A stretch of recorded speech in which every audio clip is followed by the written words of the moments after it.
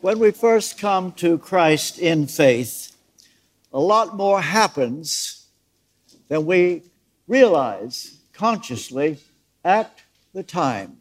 So what happens when we first are saved? I want to read to you from Colossians chapter 2, verses 9 to 12. Colossians 2, verse 9, "For in him, Christ, the whole fullness of deity dwells bodily, and you have been filled in him who is the head of all rule and authority. In him also you were circumcised with a circumcision made without hands, by putting off the body of the flesh by the circumcision of Christ." May God be pleased to bless the reading and the preaching of this, his most holy and infallible word. Brief word of prayer. Heavenly Father, I ask again for the sprinkling of the blood of Jesus by your Spirit to rest upon every mind in this place, in order that their perception, what I say, will be heard as you intend. Cleanse my tongue that I will be your transparent vehicle to pass on all that needs to be said today, nothing that doesn't need to be said. Help me to be very, very clear, very, very simple. Let this be a life-changing word, and a word that brings great honor and glory to your name. I pray in Jesus' name, amen. The question I raise today is Jesus God? And so in Colossians 2, verse 9, in him the whole fullness of deity dwells bodily. What Paul is doing now is to make a contrast between the counterfeit teaching that was pervading or trying to get into the church at Colossae, as opposed to what he calls the doctrine according to Christ. So in doing so, he returns now to a theme previously introduced in Colossians. It has to do with the deity of Jesus Christ. That's a word that means Jesus is God. What separates the Christian from all other religions is this, that we believe that Jesus was and is God. You cannot, for example, be a Jehovah's Witness and believe that Jesus is God. And I could go down the list of many heretical teachings. A friend of mine, Kenny Borthwick, said to me a few days ago when we were together in the Hebrides, the beginning of heresy is the itch for something new. That happens to people that get bored with the same old Christian teaching. It happens. It happened in ancient Israel when God fed them supernaturally with manna.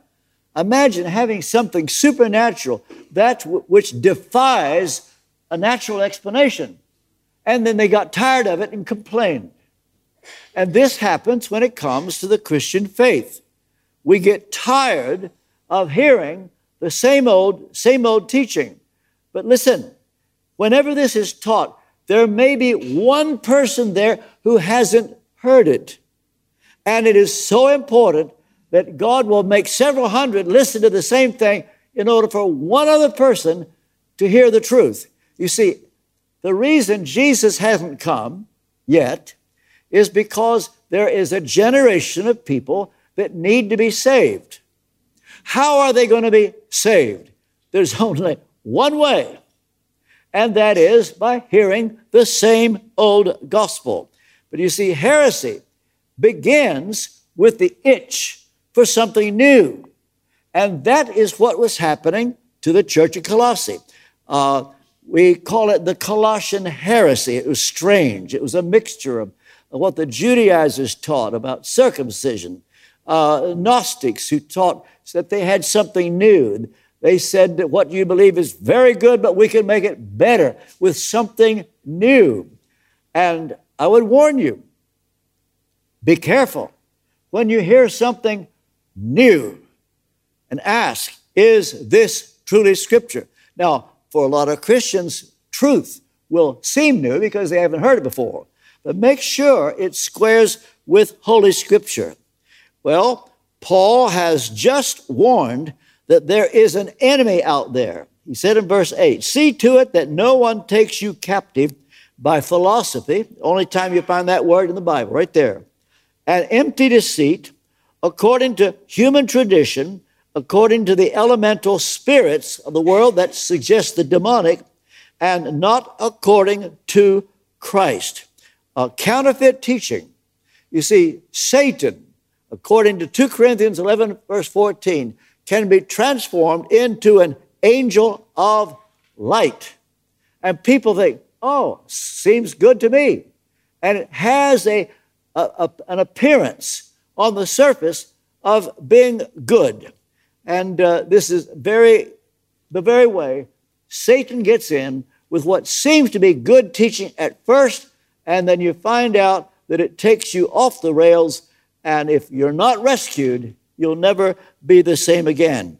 Well, almost all false teaching has its common denominator a denial that Jesus is God. Some years ago, a friend of mine phoned me and said, at our church, they were seeing some strange things. And he said, do you have any sermons on 1 John 4, verses 1, 2, 3, 4? And it happens that I had 4 sermons on it because in the days of Westminster Chapel, we did 1 verse a week. That was just the way we did it then.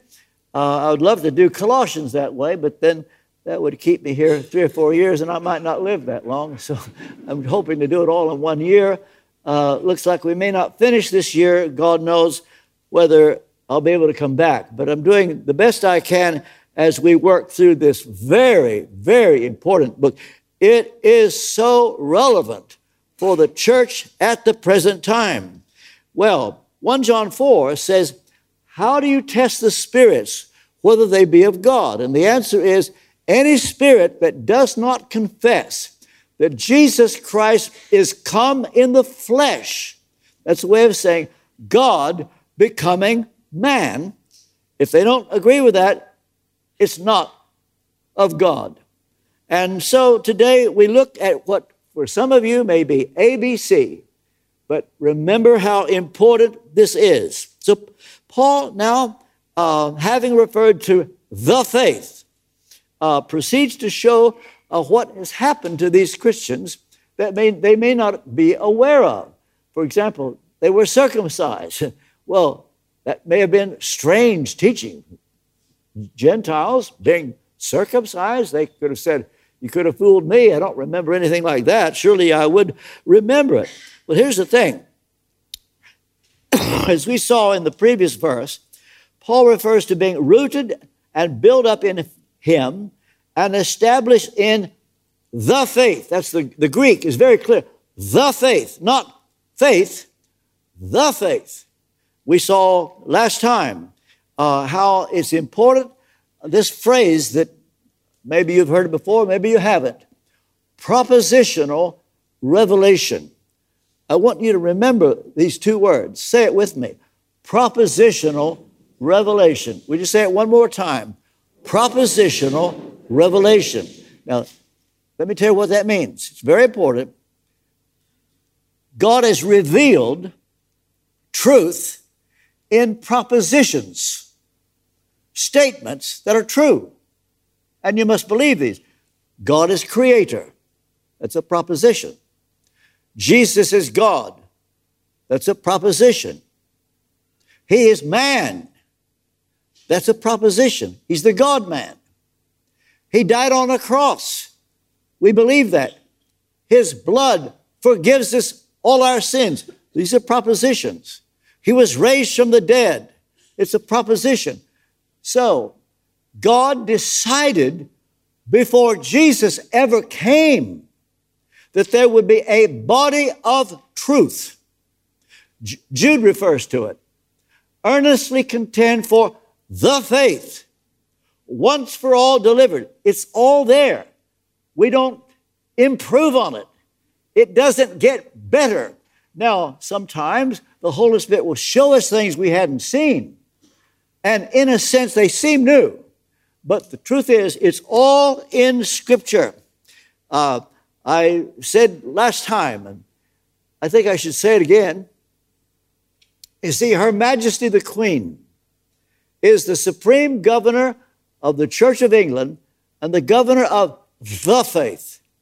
That is her responsibility, and she swore an oath to that. Well, sadly, her son, the Prince of Wales, likable, lovely, who couldn't help but love Prince Charles.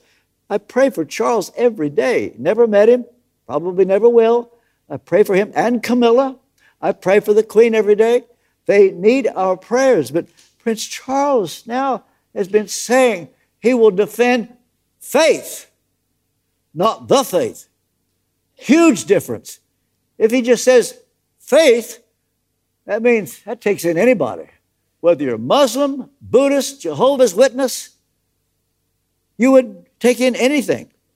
Well, many years ago, right after Louise and I were married, a man came to our house in Fort Lauderdale, a man and two men together. And as soon as they came up, I recognized the literature they were carrying. I said, well, look, let me make a deal with you. I'll ask you a question. If you answer it correctly, I'll invite you in. If you don't, I'll ask you to leave. Is that okay? Sure. My question is Jesus God? What I want to say is, it says, wait. The deal was, if you answer my question, you could stay. If not, I'll ask you to leave. Is Jesus God? Well, no, but thank you. Goodbye.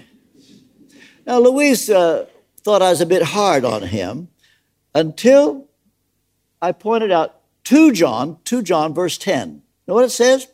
If anyone doesn't bring this teaching, that Jesus is God, to your house, don't even let him in. And don't even bid him Godspeed. Now, it doesn't mean you have to be rude, but you're firm. There are things we believe. Well, now, we're talking about the uniqueness of the Christian faith. For in him the whole fullness of deity dwells in one body, namely Jesus. By the way, why this phrase, whole fullness of deity? You would have thought that Paul wrote that for our day. Now, I happen to have been to seminary and was taught by a person who was once an evangelical and gave it up and was enamored by the teaching of the German theologian Karl Barth. So he said, these are his very words. And by the way, this man is the one who recommended me for Oxford. And it was nice to me, but you need to know what he said. He went from evangelical theology to Karl Barth. Now, why would he do that? It happens that there are those who get tired of just saying the Apostles' Creed, I believe in God the Father Almighty, maker of heaven and earth, and so forth, and just the same old propositions. And Karl Barth became famous, and he was immensely learned. There is no doubt he's probably the greatest theologian for hundreds of years because of his knowledge and ingenuity. There's no question. But people were attracted to him because he did believe in the virgin birth. And because he believed in the virgin birth, they said, oh, it can't be all bad. The truth is, once people went into Barthian type thinking, they never remained Barthian, because Karl Barth was also a universalist. He believed that Jesus died for all, therefore everybody must be saved. Didn't require that you believe that Jesus believed for everybody. I had a meal once with the number one Bartian of Great Britain. If there were theologians here, I mentioned his name, you'd agree. I said to him, do I understand you, as we sat in this restaurant, that those people sitting in that booth over there, you don't need to win them to Jesus. They're already saved. He said, that's right. I said, well, why go to them? Well, he says, the good news is to tell them they've been saved. The thing is, if you don't tell them, they're still saved. And the thing is, that kind of teaching kills evangelism. By the way, there are no Bartian missionaries. There are no Bartian soul winners. And no one ever stays a Bartian. They think they will, and they'll keep teaching it, but in the meantime, something else happens. They become open to very strange teachings. So my professor said, I went from evangelical thinking to Barth, from Barth to Paul Tillich. Now, Paul Tillich was a very popular philosopher, theologian in the 20th century. And he defined God as the ground of all being. Can you imagine if Jesus said to Peter, who do you say that I am? And Peter says, you are the ground of all being. I think Jesus would say, huh? What's that?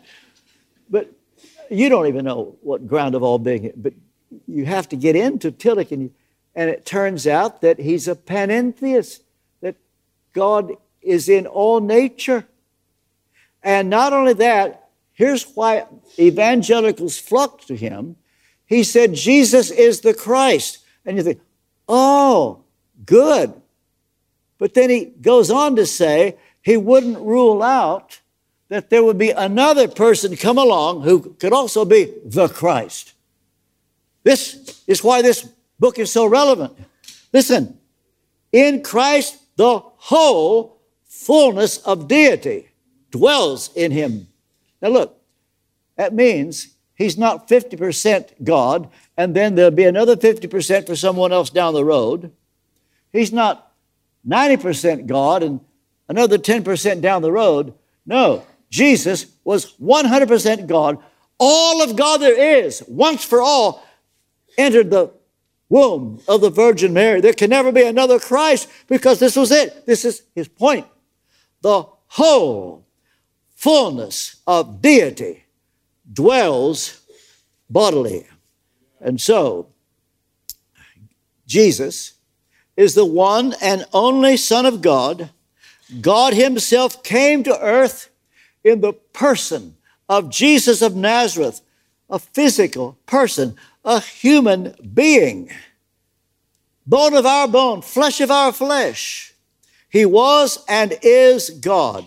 So that when the angel came to Mary in Jesus of Nazareth, that was the moment. It was it. There would never be another. When the Creator of heaven chose to dwell in a body. I wonder if you ever noticed a verse, Hebrews chapter 10, verse 5. This verse grips me. I want it to grip you. It says, you have prepared for me a body. Do you know what this is? This is the eternal Logos speaking in eternity before the Word was made flesh. John 1:1, in the beginning was the Word, that's Logos. The Word was with God, the Word was God. But before the Word became flesh, in heaven, at some point in eternity, the Logos said, you have prepared for me a body, and he already then had come to the position that God would become a man. And so the Logos in heaven with God made a decision to become a human body, and he would have that body forever and ever and ever. He would never lose the existence of being the body, Jesus. That was a commitment. You've prepared for me a body. And once the Logos came from heaven and entered into the womb of the Virgin Mary, all of God entered Mary right then. Do you know this hymn?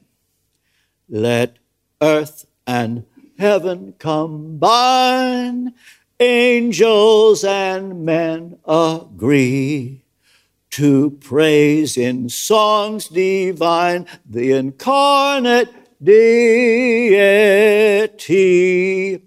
Our God contracted to a span, incomprehensively made man. It's Charles Wesley. But here is the Charles Wesley of the 20th and 21st century. See if you can sing this with me. Meekness and majesty, manhood and deity, in perfect harmony, the man who is God, Lord of eternity, dwells in humanity, kneels in humility, and washes our feet. Oh, what a mystery, meekness and majesty. Bow down and worship, for this is our God. Everybody, this is our God. Don't ever be ashamed of this. Jesus Christ was not God's creation. He is the creator. Paul has already said this. In him all the fullness of God dwells. He was before all things, and by him all things were made. He did not become God. He was and is God. This means, listen, the person who was born of Mary was and is God. It means the person who died on the cross was and is God. The person who was raised from the dead was and is God. Say it with me. The person who ascended to heaven was and is God. The person who is seated at the right hand of the Father was and is God. Now, yet he is a man. This is the amazing thing.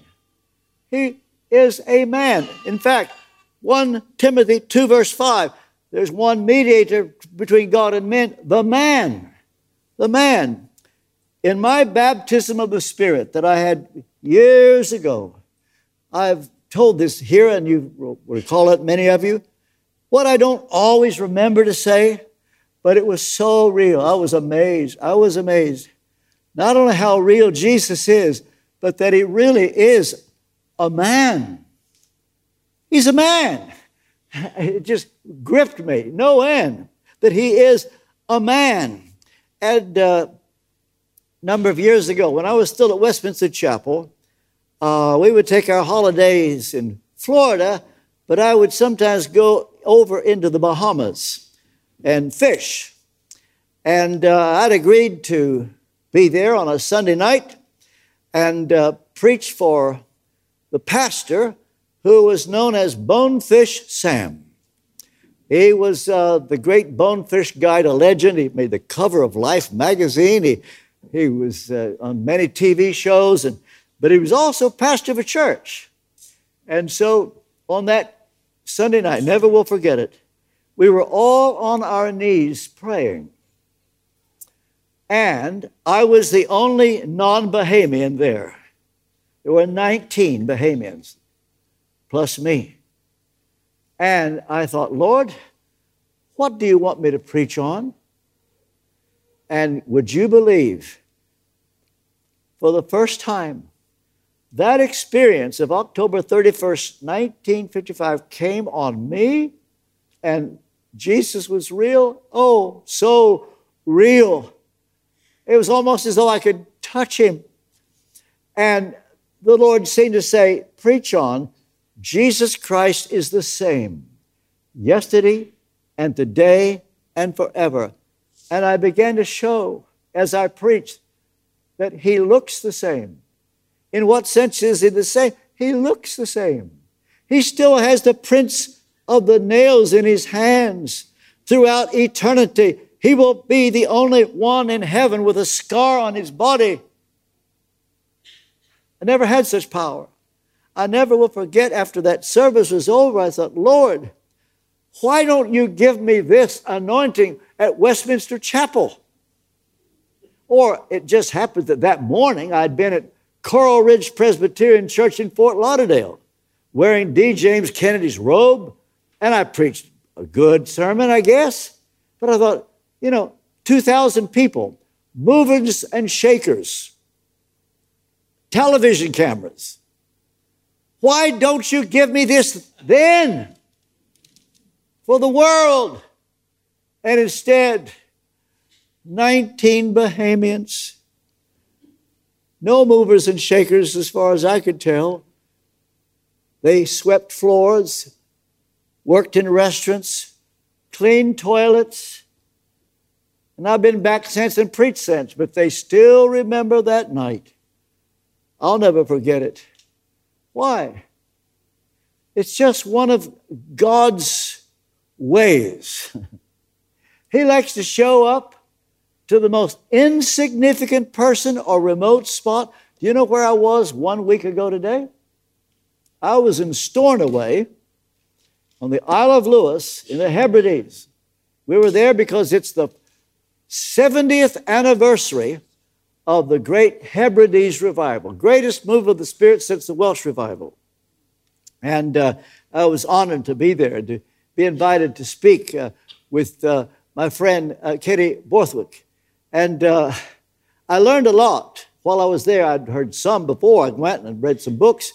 But the interesting thing I learned, and I hadn't picked up on this, that it bypassed most of the Hebrides. Stornoway, for example, population 7,000 or 8,000 people, didn't even go near it. Why? The pastors in Stornoway rejected the revival. They didn't want it. It bypassed them. I bet you've never heard of the town Barvas. Barvas. Ever heard of Barvas? That's where God came. Little place. I went to the church. It's out in the middle of the country. There are houses around, farms. It was the epicenter of the Hebrides revival. Fear of God came on the island. And then they invited an evangelist by the name of Duncan Campbell, who he did nothing but expository preaching. This is what is needed. Expository. Just what I'm doing. Unfold the Bible. People say, well, that's boring. That's what they did. God came. Power. This needs to be constant because God will honor His word. And people will be converted in homes, walking down a road. A mother and her 21-year-old son were just walking down a road when suddenly presence of God came on her son, and he broke down and sobbed. And she said, this is a famous little story that came out of the Hebrides revival. She said, "Oh, Willie, you've come home at last."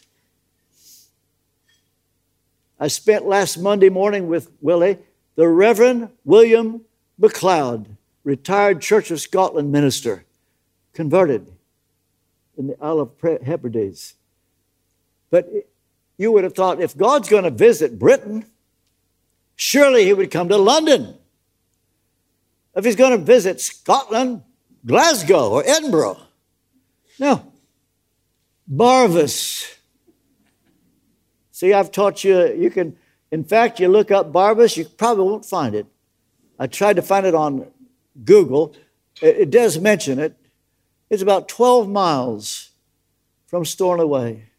And over 3 years, people would walk to church, and they never, got bunions or blisters on their feet. They would stay in church till 2 o'clock in the morning or go to homes. And one home, as they were praying, the place was shaken. They thought it was an earthquake, except that nobody else in the area felt it. Like in Acts 4:31, the place was shaken. Dishes fell off the table as they were praying. Power of God. You think, why there? You see, that's just the way God is. And I want you to appreciate something. Do you realize God did not have to save you? The presence of God comes and you say, yes, you are chosen. He bypasses some, but He saved you. That ought to make you a very thankful person. Well, you know, you've heard me say this in the past, I haven't said it lately. It's my own view that the next thing to happen on God's calendar is not the second coming, but the awakening of the church before. And according to the parable of the 10 virgins, it comes at midnight, but that doesn't mean 12 o'clock. It's 3 Greek words. They just translate it midnight. It means middle of night. Metaphorically speaking, let me tell you when it's going to happen. Metaphorically speaking, it will come to people who aren't expecting anything. But in a deep sleep, they don't want to be bothered. And that's where the church is today. Sleep. They're sleeping. You can't tell them they're asleep. They think, oh, I'm wide awake. Oh, you don't know you were asleep until you wake up. You realize, oh, I was asleep. You do things in your sleep you wouldn't do if you were awake. That's what the church is doing. Tolerating things like gay marriage. 10 years ago, it would have been thought terrible. Oh, we're just used to it now. And we say to somebody, do you realize it's a bad situation? They go, yeah, let me sleep on. We don't want to know. But I'll tell you this, it's ripe for this awakening. Imagine when the fear of God returns and you won't need to ask, is this it? You will know. That's what we pray for. Well, what is more? Says Paul, we are complete in Him. It's in Christ plus nothing. In Him you're justified, you are sanctified. In God's sight you are declared righteous. You may not feel righteous. You think, I feel like I'm a sinner. But God says you're righteous. You may not look righteous. I want you to turn to the person next to you and say, I'm righteous.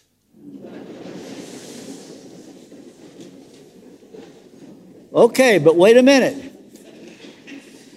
It's not your righteousness. It's His. You can say to your husband or your wife, I'm righteous. They'll say, you don't look righteous to me. But it's a forensic righteousness. God says you are. See, my point is, things that happened to you when you were converted, you weren't aware of all those things. And he now brings up, of all things, the uniqueness of circumcision. Now, circumcision was essential to a Jew's identity. You see, many Jews were reluctant to let Gentiles in. Jews had become Christians. They didn't want Gentiles in because they were regarded as outsiders. But some said, we'll let them in as long as they are circumcised first. Well, the Apostle Paul had terrible persecution from Jews over his claim, people don't need to be circumcised if God has saved them. And his argument, you read it in Romans 4. Abraham was justified by faith. He wasn't circumcised. He was later circumcised. That shows that God accepted him, and so must we. And Paul won the argument, and it was a big deal in Acts chapter 15, where they would let Gentiles in who hadn't been circumcised. And so Paul's now writing to the Colossians. He says, you were circumcised. You know, these men could say, circumcision, I understand that's pretty painful. And after 3 days, it really hurts. They would say, if I was circumcised, I think I'd remember it. Well, Paul says you were. But look how he puts it. You were filled with him. In him you were circumcised with a circumcision made without hands, by putting off the body of the flesh by the circumcision of Christ. It's what God did. You may not have felt it, but God says you're circumcised because it's your whole person. The old self has died. The new man is alive. God did that. You may not feel it, but believe his word. That's what he says is true. And so conversion to Christ, most wonderful supernatural event. And as we grow in Christ, we find more and more what happened to us. And then he adds this. I don't want to make a big deal of this, but he does say it. He says, you were buried with him in baptism. The word baptism means dipping in water. The Greek word baptizo, not a religious word. It's not a religious word. It just means dip in water. And so in the earliest church, baptism was by immersion. Even John Calvin admits in the earliest church it was baptism by immersion. Well, it became a convenience to sprinkle. But Greek Orthodox, they'd even baptize babies. They immerse the baby. They know they're Greek. Well, the point is, when you were baptized, this shows that you were circumcised by the Holy Spirit. Well, it's time to close. I just want to say this. To be able to affirm that Jesus is God is what you do because you are enabled to do it by the Holy Spirit. We had a man at Westminster Chapel, godly man, been saved for years and knew his Bible, and he was a lovely man. But then he remembered that week. It was as if the Satan had reminded him that before he was saved, he was in a pub and said, "Damn you, Holy Ghost." And he remembered it that week and he thought, oh, I blasphemed the Spirit. I can never be saved. Because Jesus said, if you blaspheme the Holy Spirit, you cannot be converted in this world or in the world to come. He said, Dr. Kendall, I can't be saved because I said that. I said, wait a minute. Question. Do you believe that Jesus is God? He said, oh, yes. I said, worry no more. Worry no more. The only person that can say that from your heart, Jesus said, or rather Paul said, 1 Corinthians 12, verse 3, no man can say that Jesus is Lord.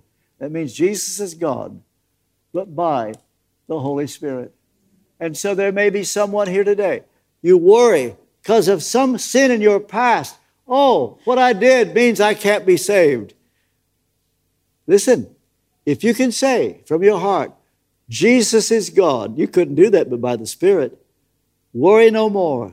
You are saved. But I do need to ask this question before I finish. I've got to do it. I was with a man from Iran, a taxi driver, 2 days ago, Muslim. And I talked to him about Jesus, and God opened his heart. And he prayed to receive the Lord. I had a Persian tract. I was able to give it to him. I have to ask you what I asked him. Do you know for sure, if you were to die today, would you go to heaven? Do you? And if you were to stand before God, you will. And he were to ask you, he might, why should I let you into my heaven? What would you say? Think about it for a moment. What would you say?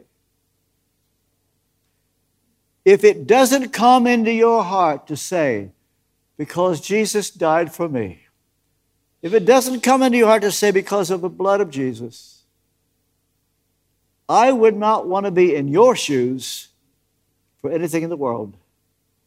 But if you are willing to pray this prayer, this Iranian prayed it. You don't need to say it out loud. Don't need to close your eyes. Right now, pray this prayer. Lord Jesus, I need you. I want you. I know I am a sinner and I'm sorry for my sins. Thank you for dying on the cross. Wash my sins away by your blood. I welcome your Holy Spirit into my heart. As best as I know how, I give you my life.